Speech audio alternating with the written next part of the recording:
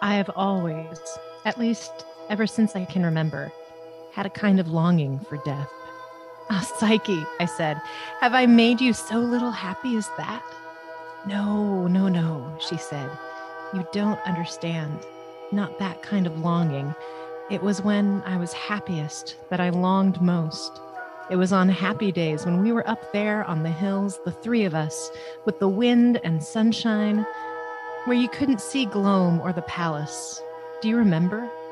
The color and the smell, and looking across at the gray mountain in the distance. And because it was so beautiful, it set me longing, always longing. Somewhere else, there must be more of it. Everything seemed to be saying, Psyche, come. But I couldn't, not yet, come. And I didn't know where I was to come to. It almost hurt me. I felt like a bird in a cage when the other birds of its kind are flying home.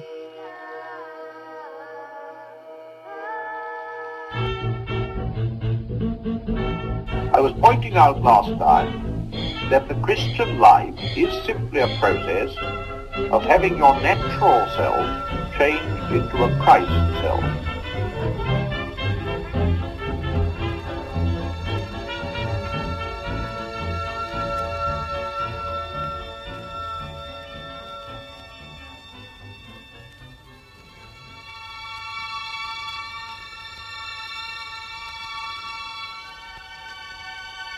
And that was from chapter 7, Until We Have Faces, which we are going to get into right now. Yep. But before we do, who are you? That's a deep question for Ash Wednesday. We'll answer it in the shallowest way possible. I'm Annika Smith, and I'm a lawyer in New Jersey. That is the shallowest way possible. Yes. So if I drove up to New Jersey, would I be able to see your name on a billboard yet? Not yet, but I could now hold myself out as a lawyer. So that's pretty fun. That's great. Yeah. And congratulations on that, by the way. I am Chris Pipkin, and I am an assistant professor of English in Georgia. And Megan Logston couldn't be with us today. She's still on, I wrote down academic leave. I guess that's fair. A good term. Yeah. She's doing the whole seminary thing, and she'll be back again someday, just like Frosty the Snowman. So, and she'll come back stronger and smarter than ever before, like the Terminator. I don't know. Wow. But like a Terminator of good. A she positive ends the Terminator. Good. Like Terminator 2? Like the Terminator in Terminator 2. That's right. Okay. No. Not a Terminator of good. Because that's I mean like goodness. Yeah. Terminator coming from a good place, like the castle on the mountain. Way to bring it back. Yeah. By the way, if you enjoy this kind of thing, this sort of banter, or even if you just like the Inklings and could do without the banter, please do go ahead and leave us a rating on iTunes or some other, wherever else you get your podcasts. I do Pocket Casts. I'm an Android person, so yeah. All right. Yeah. All right. Google Podcasts will work too. Yeah. You can also email us at inklingsvarietyhour@gmail.com. I'm not sure how to check that, but Megan does, and she'll forward the emails to us. So that'll work out well. Also, if you'd ever like to come on the show with us and talk with us about Till We Have Faces, we'd love to have you. So just, let us know if that's something you'd like to do. But how have you been this week, Annika? I've been all right. It's we're recording this on Ash Wednesday, so we just started Lent, and I'm feeling very Lenten. I got a sprinkle on the top of my head, sort of like salt, just kind of like over a dish, like the pinch of salt on the crown of my head instead of the smudge on the forehead. So, oh wow, yeah, that was different. And that's because of the COVID. time that we're in. Yeah. Waiting until we have faces. Well done. which is Yeah. like the secret reason that we decided to do this book this year. I mean, we all really love Till We Have Faces, but we were like, oh my gosh, nobody has a face. We've got to do Till We Have Faces. We are all veiled. I did think of myself as like, I'm barefaced when I was out walking the other day. I'm like, oh, bareface. Yeah, that's right. People can see. Yeah. I feel suddenly very exposed. Yeah. Yeah. It's going to be weird going. Yeah, go ahead. Going back. No, yeah. But how are you? How is your Ash Wednesday going? It was pretty good. We kind of did a home thing with Homebrew. ashes from the church. Yeah. So we got the full on cross thing and my kids did. And like my youngest was like, we were trying to do like a service and talking about like what repentance is and stuff like that, you know, and, not my youngest. My youngest was like off somewhere while this was going on because she doesn't have any idea. But my 5-year-old was like so excited about getting the ashes on her face, and she had this like, you know, huge grin, you know, and it was like almost shaking with excitement, which, you know, is not exactly the demeanor for Ash Wednesday, but I'll take it. But yeah, it was fun stuff. So I saw a short video of Virginia dancing for Mardi Gras with Glencora. And I just, the sight of like the thought of her going from that party dance to then also still like party ashes. Like I just want to get these ashes on my face, which is how I'm going to feel once we're all barefaced, whatever season it is. Yeah. But I can just picture Virginia, and that just makes me really glad. Yeah. She was super excited. Kids get excited about stuff, but it's exhausting. They're very cute, but it's also like, it takes a lot of energy, and they have a lot, and we are outmatched. So Till We Have Faces was not just a book about 2020 and the beginning of 2021. In fact, it wasn't that at all. It is the 1956 novel, C.S. Lewis's last novel, actually. He wrote in concert with his wife, kind of talking over every chapter with her. In the same year, I believe, that she later passed on that year.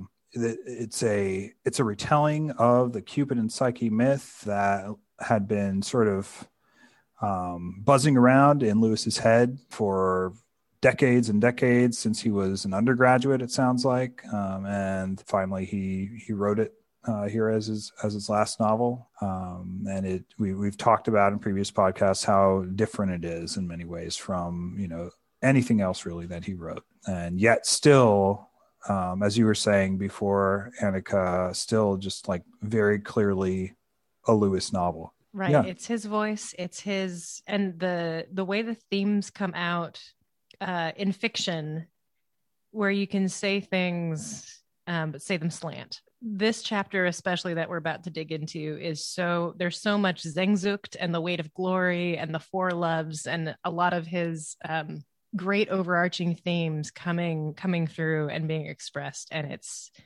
just one of my favorites. And I love that we have the Sehnsucht right next to the basically love is death on like opposite pages here. You mentioned something before about Orual as kind of a Lewis putting himself a bit into the work. Yeah. Well, I mean, of course, it's not at all autobiographical. Right. But Lewis is really upfront with he does this in the Four Loves. He does it elsewhere with in his poetry. And I didn't realize this was being written as Joy,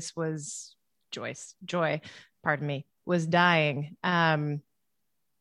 Because there's poetry that goes right to this too. But just the risk of love and the way love leads inevitably to suffering, because there's always death involved. If not yours, then the others, and even just the change, which is a death. Yeah, like there's a point. I might, if it's okay to go with extrinsic material here. Yeah, please. There's a poem Lewis wrote about this time. And I'm just thinking back over our last conversation about how much he learned from Joy, and just picturing him working with her on this whole beautiful opus, and also nursing her and watching her cancer progress. And so he wrote this poem. I'm not sure the timing, but it seems to be very near the end for her. It's called As the Ruin Falls. All this is flashy rhetoric about loving you. I never had a selfless thought since I was born. I am mercenary and self-seeking through and through. I want God, you, all friends, merely to serve my turn. Peace, reassurance, pleasure are the goals I seek. I cannot crawl 1 inch outside my proper skin. I talk of love. A scholar's parrot may talk Greek, but self-imprisoned always end where I begin. Only that now you have taught me, but how late my lack. I see the chasm, and everything you are was making my heart into a bridge by which I might get back from exile and grow man. And now the bridge is breaking. For this I bless you as the ruin falls. The pains you give me are more precious than all other gains. That's lovely. It really, I mean, it's not. I love Lewis as a poet because of the ideas, not so much because of the meter and the sound, but Right. the pains you give me being more precious, and the way he learned to value the suffering and the grief of love. And that passage from the Four Loves about love anything in your heart will be broken. You've got to protect yourself. And this is where, in this conversation between Orual and Psyche, it's just not just the wrestling with the jealousy and the affection, but also the realization, the one most able to love, Psyche, who, when she's most filled with love, is most ready for death, actually, is the one who points out, they're all deaths. When Psyche challenges her and says, oh, it's cruel that you want to leave me. Is it nothing to you that you leave me here all alone? Psyche, did you ever love me at all? Love you? Why, Maya, what have I ever had to love save you and our grandfather, the fox? But I did not want her to bring even the fox in now. But sister, you will follow me soon. You don't think any mortal life seems a long thing to me tonight. And how would it be better if I had lived? I supposed I should have been given to some king in the end, perhaps such another as our father. And there you can see again how little difference there is between dying and being married. To leave your home, to lose you, Maya, and the fox, to lose one's maidenhead, to bear a child, they are all deaths. Indeed, Orual, I am not sure that this which I go to is not the best. And I along with the loving and the devouring are the same thing. This image of going to love and going to death, of even a wedding is a type of death. And I think for most of us, that's not at all what we think of. But for Lewis, and just thinking about Antigone, and the comparison she makes between going to the grave and going to her wedding bed, like both are a sort of consummation and fulfillment and longed for in some way. And I just think this is so rich and thick throughout this chapter, but there are just too many gems, and I should let you get one in here now. No, that's absolutely that's absolutely right. They get at the fact that these sort of major changes where you become a different person, which of course you can't avoid doing right during life, because to live is to be in flux, right? It is to be in a state of change. But yeah, you lose people, even if you don't really lose them, right? You lose. It was strongest with with my first child, but with all of them to a degree, when you kind of like, you have this little thing that you love more than anything you've ever had, but like that they're going to be a little bit different the next day, and they won't ever be that child that you currently love, right? Yeah. And then like in a year they'll be like a completely different person, right? They won't remember any of the times you had together, right? And in a like way, that child will be gone that that you love so intensely, like at this moment, right? And then even more so in 15 years, right? When they don't want to have anything to do with you. Yeah, it's to love is to lose, which kind of the other sort of way that love is associated with devouring here is that Orual wants to arrest that process, and like from like a shallower perspective, like very rightly so. She doesn't want to lose her sister, right? Her sister is going to be sacrificed for a stupid reason, or at least a reason that seems stupid to her and seems stupid to the fox, right? And that is just the king being pragmatic. But she's going to be sacrificed, and Orual doesn't want her sister to die, right? Which of course, like nobody would want that, right? But you see as the chapter progresses, what type of love this is that doesn't want to lose her sister, and it's because she wants to keep her sister entirely to herself, right? And there's such a thin line between, on the one hand, not wanting to lose someone in the sort of in this sort of sense, at least in this book, and not wanting to, and wanting to keep someone like for yourself, right? Especially if you intensely love them with like all of your emotions, right? As Orual seems to do with Psyche. So yeah, it's really brilliant, and I keep complimenting Lewis during as we're talking about this, and I shouldn't do that, but yeah, this one chapter is a really good exploration of love that desires to preserve, but also desires to keep for oneself, that it's not ultimately for the beloved's sake. And this chapter just kind of shows that.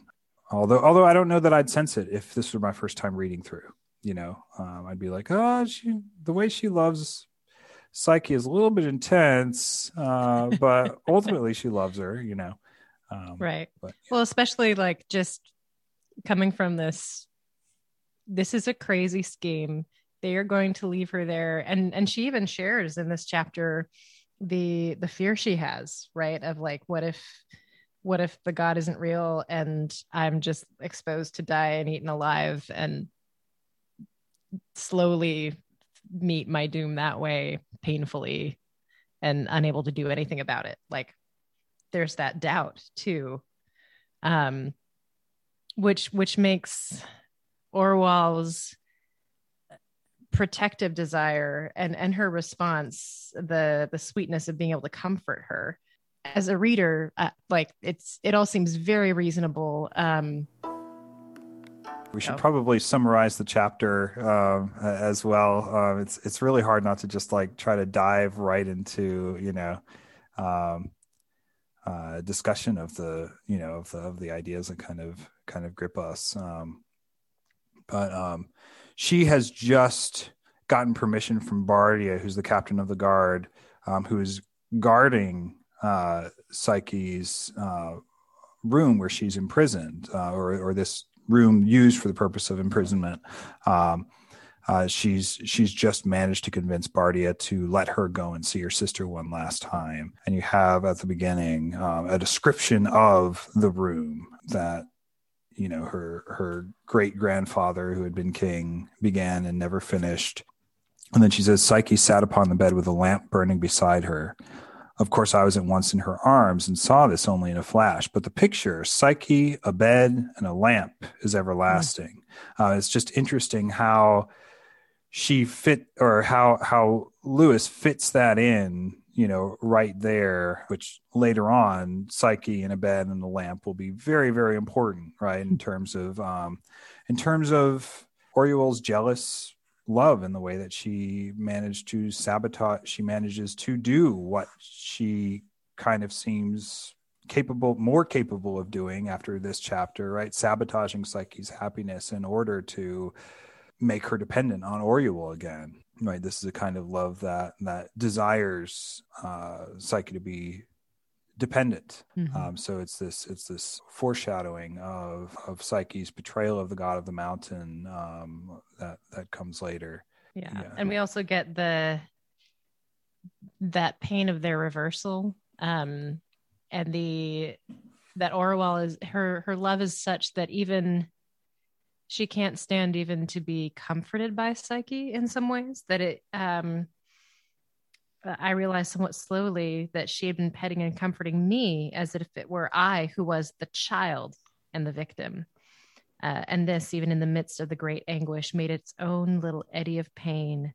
It was so unlike the sort of love that used to be between us in our happy times. Right there again is the change that's the enemy of affection, as Lewis says elsewhere. And also the desire to not be helpless and to not be the one who needs the other, but to be the one who is strong for the other. But because she's all beat up from their father knocking her around, Psyche sees her and says, "What have they done to you?" and starts mothering her, which is painful. Maybe not quite intolerable, but definitely painful. Yeah, and so Psyche is obviously being the comforter here when, Orual had hoped, based on their old relationship as Orual being the mother figure, right, had hoped to be able to have the relationship she remembered having during their best days with Psyche, where she was more the mother figure. This also touches on, not only the selfish nature of Orual's love, but the idea,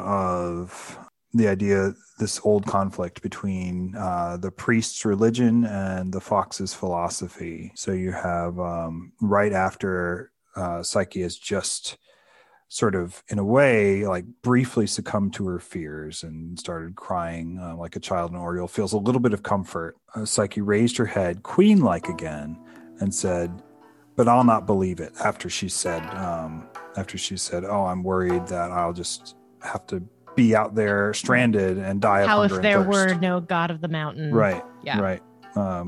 "But I'll not believe it. The priest has been with me. I never knew him before. He's not what the fox thinks. Do you know, sister, I've come to feel more and more that the fox hasn't the whole truth. Oh, he has much of it. It'd be dark as a dungeon within me but for his teaching. And yet, I can't say it properly. He calls the whole world a city. But what's a city built on? There's earth beneath. And outside the wall? Doesn't all the food come from there, as well as all the dangers? Things growing and rotting, strengthening and poisoning, things shining wet. In one way, I don't know which way. Even more like the house of..." "Yes, of Ungit," said I. "Doesn't the whole land smell of her? Do you and I need to flatter the gods anymore? They're tearing us apart. Oh, how shall I bear it?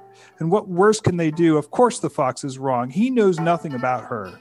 He thought too well of the world. He thought there were no gods, or else the fool, that they were better than men. It never entered his mind. He was too good to believe that the gods are real and viler than the vilest men."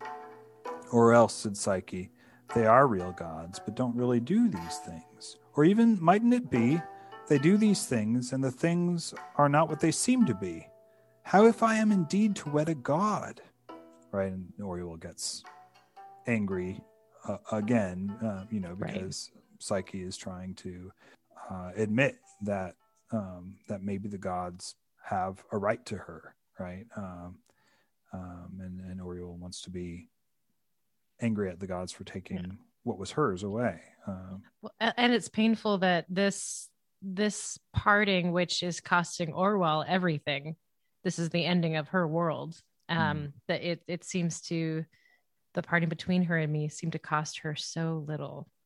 And she starts shrieking at Psyche, actually, to that they're going to make you food for a monster.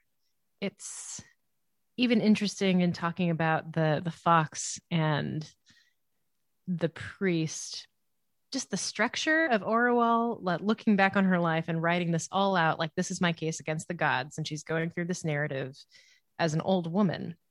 And she's able to comment on her own thoughts at this moment. Had I not come to her to give her comfort if I could, surely not to take it away, but I could not rule myself. Perhaps it was a sort of pride in me, a little like her own, not to blind our eyes, not to hide terrible things, or a bitter impulse in anguish itself to say and keep on saying the worst. When she's saying, what if you might be more the brute's prey than a god's bride? Like, you've got to see, okay, maybe there is loving, but it's also still devouring. And that questioning her own motives in that, and examining in the retelling and finding that she was not so there for comforting her sister as she may have thought. Yeah. I mean, that's one of the really brilliant things. There I go again. That's one of the things about this book, that the book itself is having an effect on the person writing it as they're writing it, right? Which is interesting. Like, you have plenty of other Lewis books, plenty of other books in general, where there's a reason for the book being written down, right? We need a record of this, or we need to send this message to these other people, or epistolary novels or whatever else. But this is kind of an interesting way to tell the story, so that an unreliable narrator is becoming aware of their own unreliability when they thought they were a reliable narrator, and course correcting as they're as they're kind of writing, telling. Yeah. But it's super cool, because the work itself, the thing that she is writing, is dynamic as well, right? It's not just descriptive, but it's having an effect on her, that it's, where she's, her own telling of her story sort of to herself is causing her to remember things and realize that she wasn't being entirely fair. But of course, at this point, as she's writing it down, while she's having to be completely honest, we don't have that change of heart as reflected as fully as we will get it, towards the end. But it's just so dynamic, the way this is done. Yeah. So, I mean, that's chapter 7, right? Is there anything else to say about chapter 7? Oh man. I mean, I'm sure there is. The longing and the death, like I think the connection here too of Sehnsucht, of that inconsolable longing with death and joy, and how, I mean, this is the theme throughout Lewis, the pain of that longing, how it hurt, and that simile, I felt like a bird in a cage when the other birds of its kind are flying home. Which feels very like we get Jewel in The Last Battle, having that same, I've come home at last. This is my real country. I belong here. This is the land I've been looking for all my life, though I never knew it till now. And I think one of the things Lewis is really so profound, or so good at getting at this really gut level, soul level truth for all of us. And this is one of the first places where you see it linked with, or one of the places where I see it most linked with death, and that being the natural thing. Yeah. Because he doesn't connect it much. He doesn't connect Sehnsucht too much, if I'm recalling correctly, with death and like surprised by joy, right? He's talking about it as a young man, maybe beauty, right? Yeah, maybe when he reads Phantastes, it has some death-like aspects to it, imagery to it. A lot of the things that he finds joy in are reminiscent of death, right? Like this kind of like autumnal twilight of the gods sort of, sort of thing, right? But he doesn't really connect it to his own death, right? He's not like, when I was fighting in World War I and I was sure I was going to be, destroyed, that's when I felt the most joyful of all, like, at least I don't remember him saying anything like that. Yeah, both here and in The Last Battle, which are written pretty dang closely together, you have this same idea of death is the entrance to the sort of Platonic world of forms, which is also the Christian heaven, right? And the new heavens and the new earth, or new heavens and the new Narnia, right? So and the castle on the mountain. This is when she's talking to Orual and saying, do not let grief shut up your ears and harden your heart. Is it my heart that is hardened? Never to me, nor mine to you at all. But listen, are these things so evil as they seemed? The gods will have mortal blood, but they say whose? If they had chosen any other in the land, that would have been only terror and cruel misery. But they chose me, and I am the one who has been made ready for it ever since I was a little child in your arms, Maya. The sweetest thing in all my life has been the longing to reach the mountain, to find the place where all the beauty came from. And that was the sweetest. Oh, cruel, cruel, your heart is not of iron, stone rather, I sobbed. I don't think she even heard me. My country, the place where I ought to have been born. Do you think it all meant nothing, all the longing for home? For indeed, it now feels not like going, but like going back. All my life, the god of the mountain has been wooing me. Oh, look up once at least before the end and wish me joy.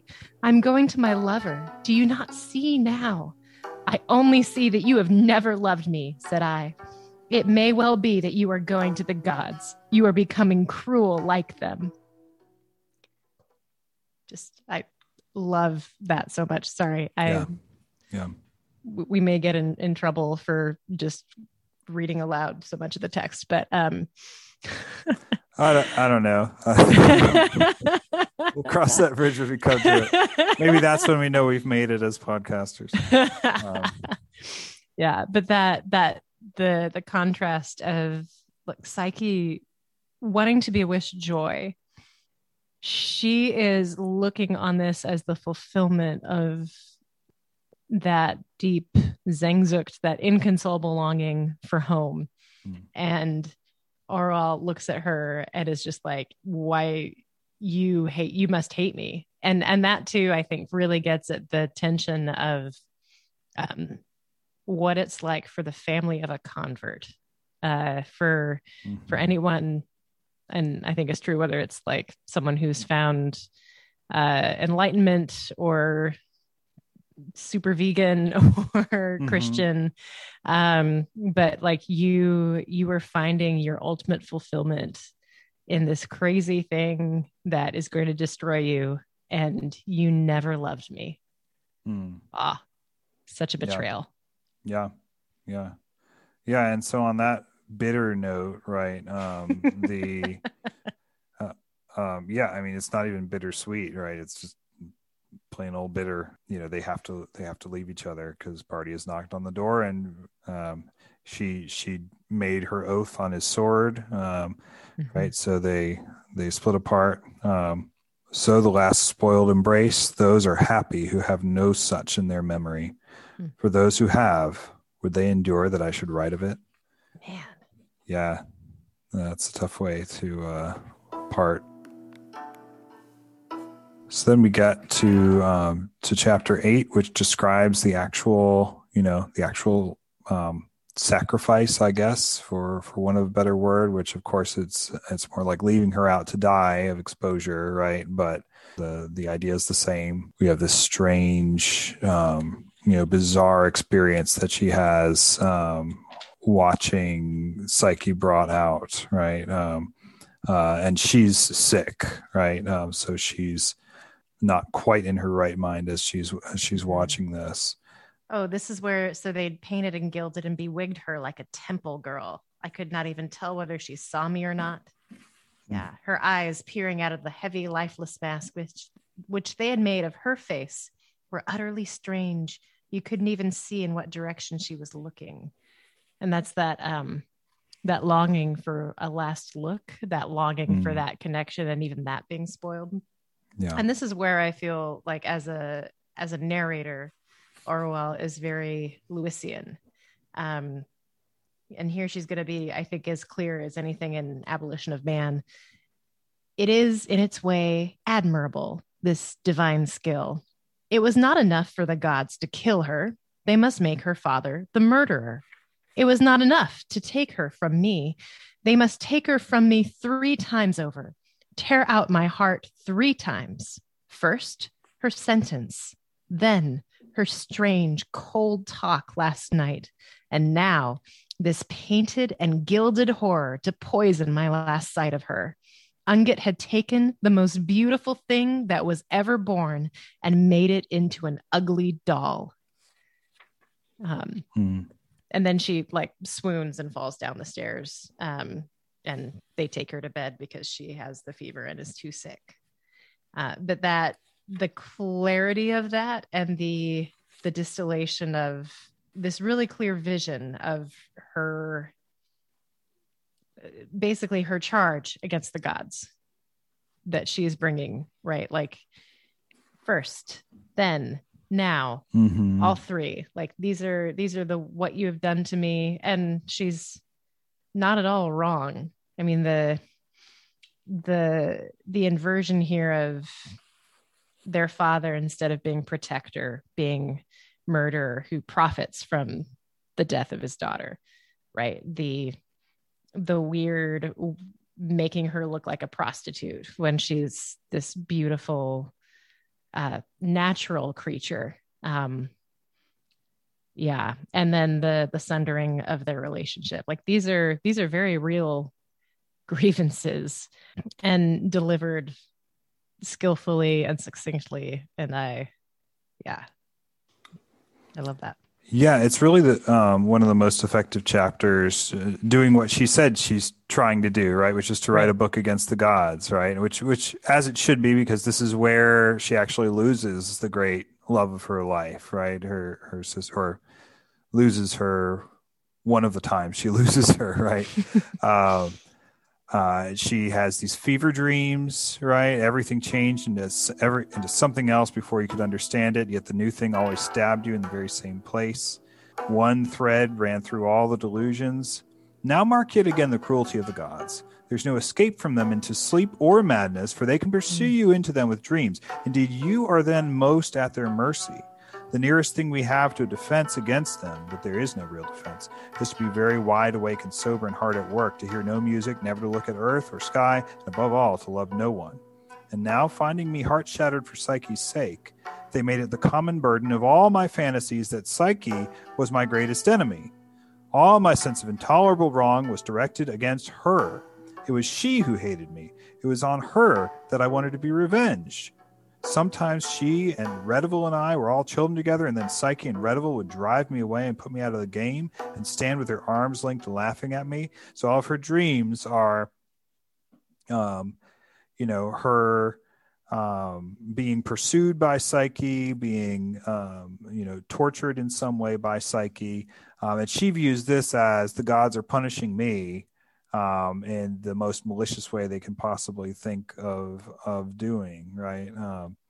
Not only is she denied the last glimpse of her beautiful sister, and maybe just like a look where they could know and see and connect and have that moment, she's given these distortions and fearful phantoms. And her tendency is to chalk it up to, this is another way that the gods hate me, right? Which it's got more to do with her own psychology. Are you saying the gods don't send dreams? Well, I'm not, but I am saying that we Right. Like the everything more, is the more mediated, right? Yeah. Yeah. And it's mediated through us. And even, I think mystical experiences, whether dreams or something else, are going to be mediated through our own outlook, so that we never can quite step outside of ourselves. And I think these dreams, this is the way that she sees Psyche, even though she doesn't want to admit it to herself. She is the jealous evil sister in the story, in the myth, but she is maintaining that, no, I'm not. I loved Psyche more than anything. And and the question is, can we actually love? Are we capable of it? I do love the nearest thing we have to a defense against them in that passage you just read, being wide awake and sober and hard at work, hear no music, never look at earth or sky, and above all, to love no one. Which goes back to the love anything and your heart will be broken. You have to wrap up your heart and keep it safe and protected, and it'll get hard and then it will die, but that's the only way to be safe from heartbreak. Which and kind now of finding me heart shattered, just the finding me heart shattered for Psyche's sake. I feel like that's all very intentional on Lewis's part. See, so she's waking up from her fever dreams. The fox is by her bedside. He'd been sitting by her bed for many hours, and she's asking the fox what that noise is, right? And it turns out that, hey, guess what? Darndest thing. After we sacrificed your sister, the drought stopped, and now it's raining again, right? So he says, that is the reindeer. Give thanks to Zeus for that and for your own recovery. But you must sleep again and drink this first. And he's like crying as he gives her the cup, right? And then the weakness that comes to her, which is a gift. Weakness and work are two comforts the gods have not taken from us. I'd not write it. It might move them to take these also away, except that they must know it already. Yeah. I love that. Just her argument. This is her brief against the gods, and it's pretty great.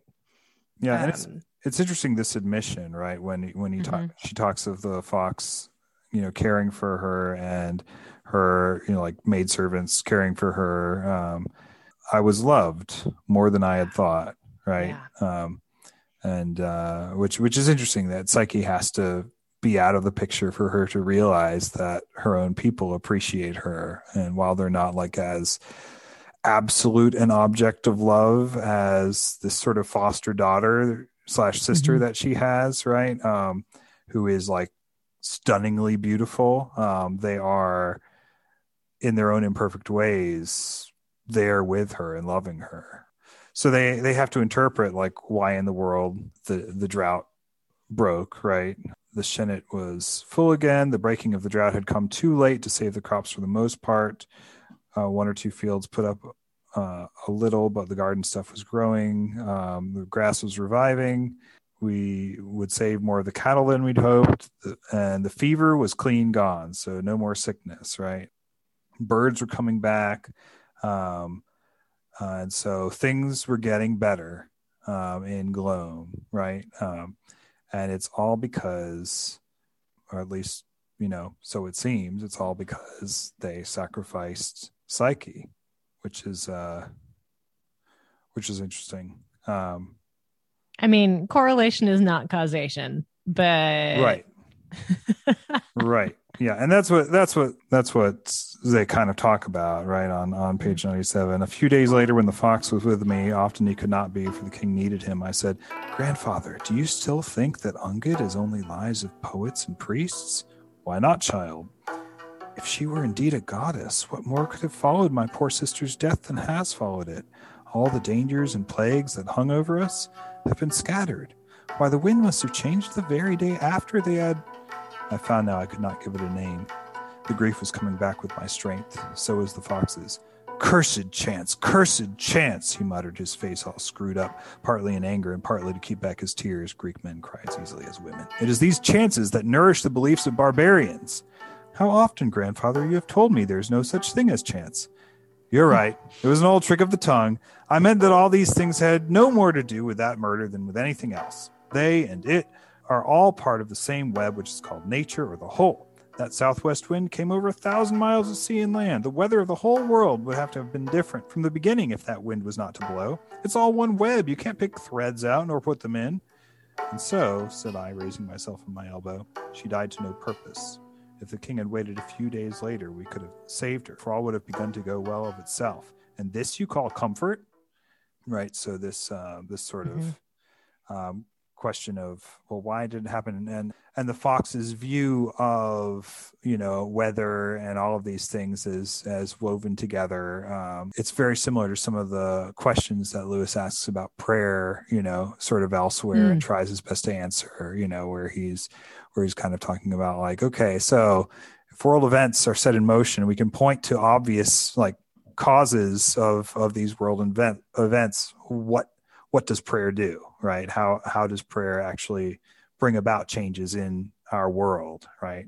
And it's an interesting similarity to his own kind of preoccupation there.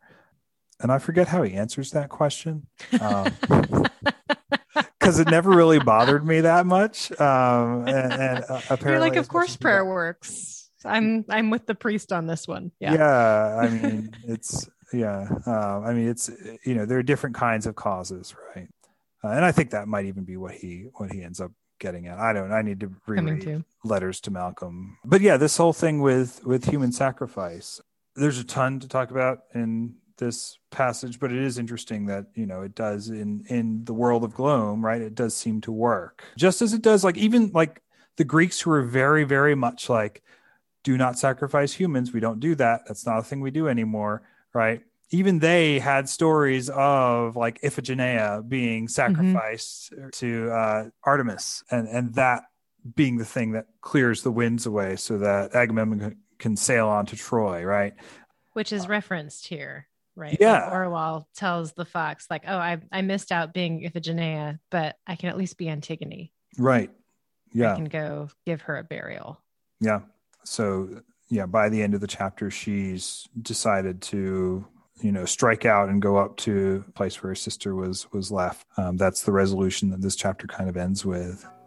But yeah, it's interesting how often I think even in the Bible there's a place, and I forget exactly where a king like sacrifice. I don't think it's Jephthah. I think it might be some pagan king, some Canaanite king or something like that, who like sacrifices his child, and there's such a fury as a result of that in battle that it like actually like knocks the Israelites back a bit, which I'll be very embarrassed if that is nowhere in the Bible, because I've just said it on a podcast, but I remember something like that happening, and I don't remember exactly.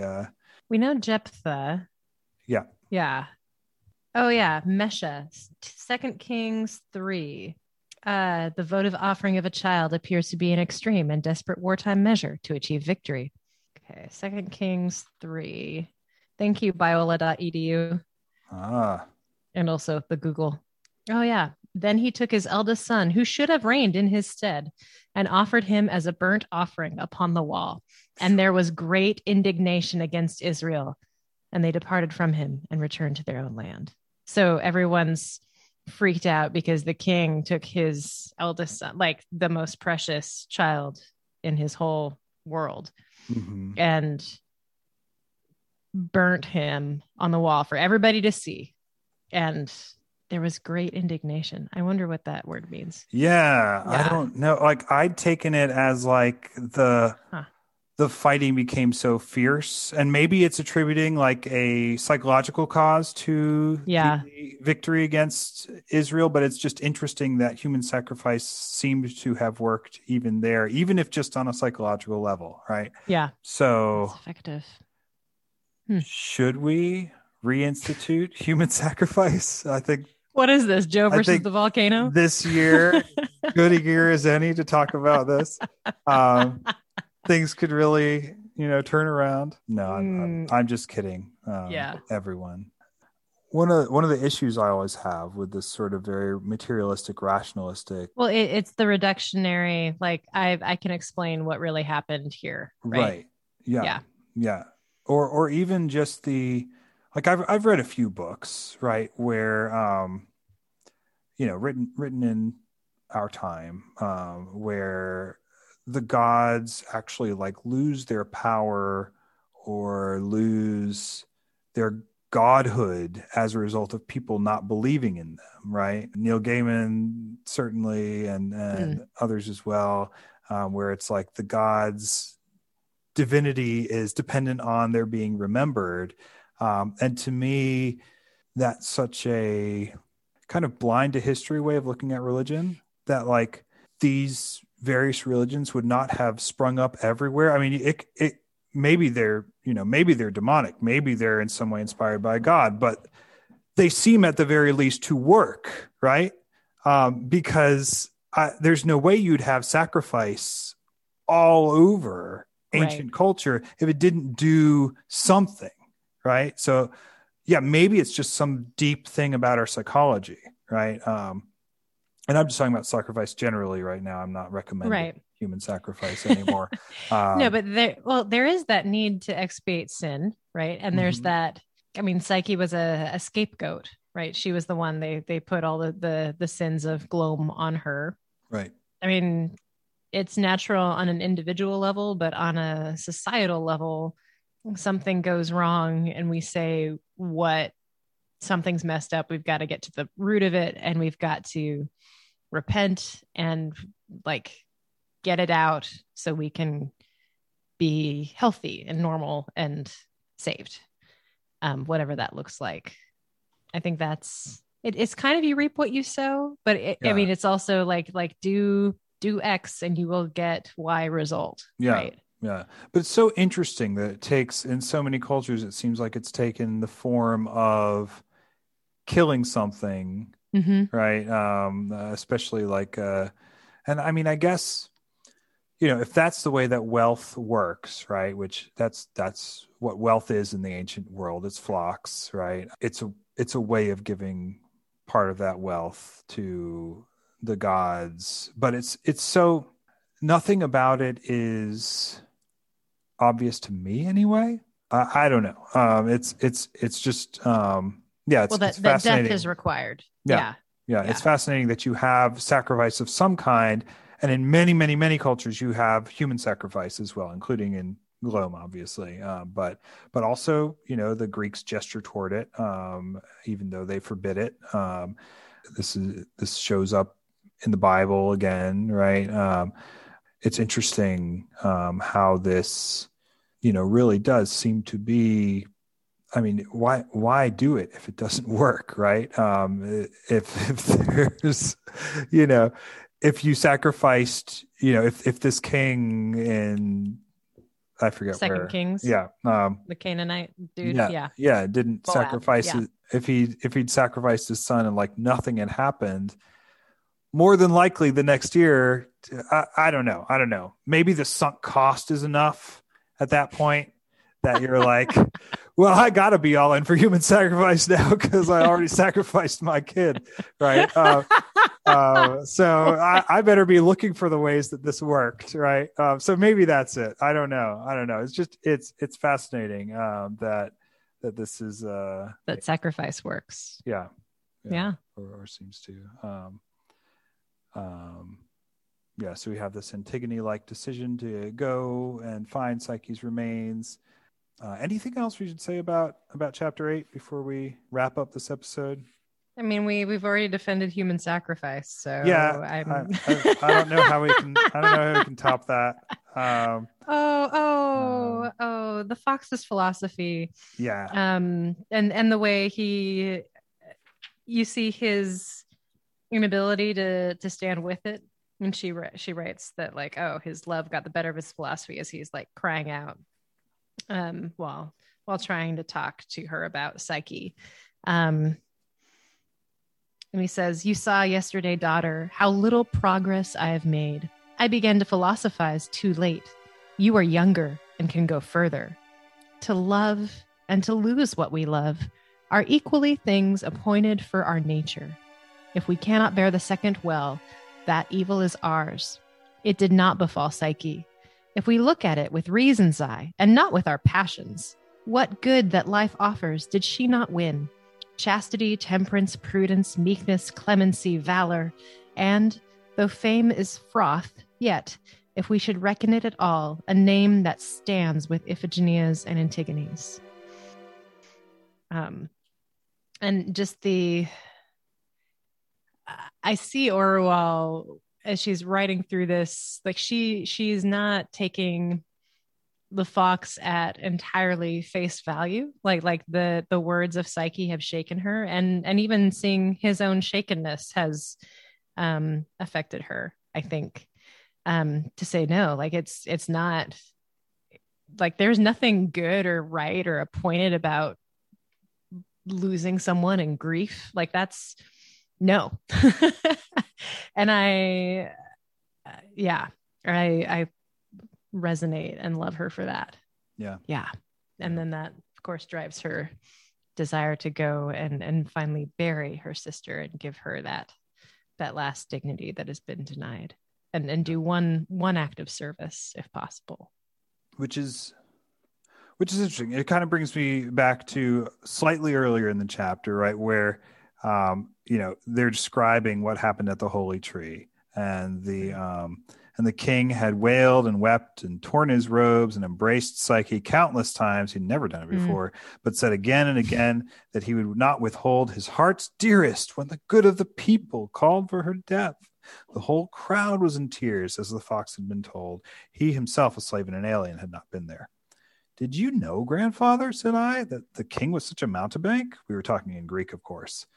"Not wholly that, child," said the fox. "He believed it while he did it. His tears are no falser or truer than Redival's." The fox kind of giving the king some credit for at least meaning it, right, when he did it. And I wonder also, as Redival is writing this, it's causing us as the reader to sort of read as Orual. Sorry. Yeah, I'm sorry. As Orual is writing this, right? I don't know that Redival ever learned to write, became literate. As Orual is writing this, she's, we're kind of invited to read between the lines and realize, oh wait, she never really did love Psyche in this pure, true way, right? It was selfish love, but at the same time, like that's the only kind of love that she can give, right? And you see this in other places where Psyche doesn't tell Orual, "Oh, you never really loved me, you just wanted me for yourself," right? Like she credits Orual with actually loving her, right? Yeah. Which as much as a human can, Orual did, right? It's just the limits of human love are that we try to keep what we love for ourselves. There's no real way around that. And even her father and Redival, as far short as their love fell of Orual's for Psyche, they still in their own way loved her. Even if they were like nasty people. But they had they're redeemable, right? And their love is redeemable despite their selfishness. But yeah, I like that occasionally, as we're sort of like pulled into this, oh wait, Orual has been, has kind of been as bad as the gods this whole time, right? we also get this other perspective continually from these other often minor characters really admiring Oriol, right? And there are just different levels of sort of closeness that different people have, and it's not that the people who are furthest from you don't see you as you are. In a way, they see a different aspect of you that's more foreign or less recognizable to the you that has to live in your own head, right? But there's still credit to, later on a servant says she was a really good queen, right? When he's writing sort of the ending, I think like the very end of the book, right? Yeah. And you get this like sudden other perspective on this person who had judged herself rightly, and harshly but justly, right? But at the same time, there's always grace as well, right? And that's also from the gods in this, and being able to credit someone with the good that they have alongside the selfishness. And to wit, she sets out to do this unselfish thing at the end to bury her sister's remains. Final things we should say. So here's my goofy question. If someone was going to make a sitcom about Till We Have Faces, what sort of form would that sitcom take? Who would be the wacky neighbor next door? Yeah, what would it be kind of like King Trom as Archie Bunker? I was thinking more Married with Children, and like Redival is the like slutty character running off and annoying everybody. I don't know. That is hard. You also have Bada. It could like remembering Leave It to Beaver and how much I hated Eddie Haskell growing up. Like he was just the worst. Do you remember Eddie Haskell? I don't think I know who that is, but maybe I recognize him. Man, 50s TV was great. Redival is more of the Eddie Haskell character, maybe. Yeah. Wait, who did it? Eddie Haskell as Beaver? No. Eddie Haskell was a neighbor kid. So there's the Beav. Oh. Mm-hmm. And I'm forgetting his older brother, Wally. Wally. Yep. Yeah. Yep. And the Beav was like a mess. Like he was the younger brother, always messing up and annoying everybody. And the father and the mother and the neighbor kid was Eddie Haskell. And he was always getting them into trouble. And just kind of weaselly, and like would try to be really like present this face to June, to the mom, of like, oh, I wish I could help Wally do this thing, or like you blame her sons. Everything was their fault. So I think I'd go with a nostalgia sitcom, and have it be set in the period when Oriol said everything was really great. And it was her and the fox and Psyche, and then occasionally like Redival would come in and disrupt things or whatever. But, it would be like Bad'd be drunk somewhere. Yeah. People just kind of hanging out under I forget what kind of trees. The beginning of every sitcom, they'd all be like sitting around in the field being tutored by the fox, and there'd be hijinks having to do with like homework that Oriol forgets to do for Greek, and has to. Is this like the Wonder Years, or? Yeah, maybe like the Wonder Years. Maybe like I think of Full House for some reason as a sort of nostalgia comedy, even though it's not in the past, right? It's like it's nostalgia for our generation, but right. But it's like this. It's an unusual family, but it's a family where there's always a resolution at the end of every episode, and you learn your little life lessons, and the kid runs up stomping to her room, and the fox has to go up there and knock on the door. And like, is the fox Uncle Joey, or is the fox He's Danny? all three of the uncles. Okay. Yeah. Okay. Yeah, and Redival is kind of like Kimmy combined with an evil Kimmy. Yeah.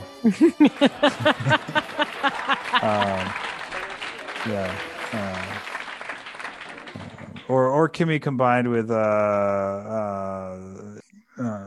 Married with Children person. What's her face? Yeah. Yeah. Yeah. Yeah. And that makes sense because then Psyche is Michelle, who went on to stardom and fame, far eclipsing her co-stars. Yeah. Sisters to Wanda in WandaVision to bring it full circle. That's right. Yeah. It's a fun show. Well, dear listeners, we'd love to hear what kind of a sitcom you would make based on Till We Have Faces, or really any of the Inklings works. I think could be fun to discuss as a sitcom. But that's all we have for you this time around. So we will see you in another 2 weeks. And until then, don't let your love get the better of your philosophy. Yeah. And don't commit human sacrifice. I know we've said that before, but it bears repeating. Just really want to make that clear. Even if it makes COVID go away. Not worth it. Restores our economy. Are you sure it's not worth it? I don't know. Well, anyway. Bye, everyone.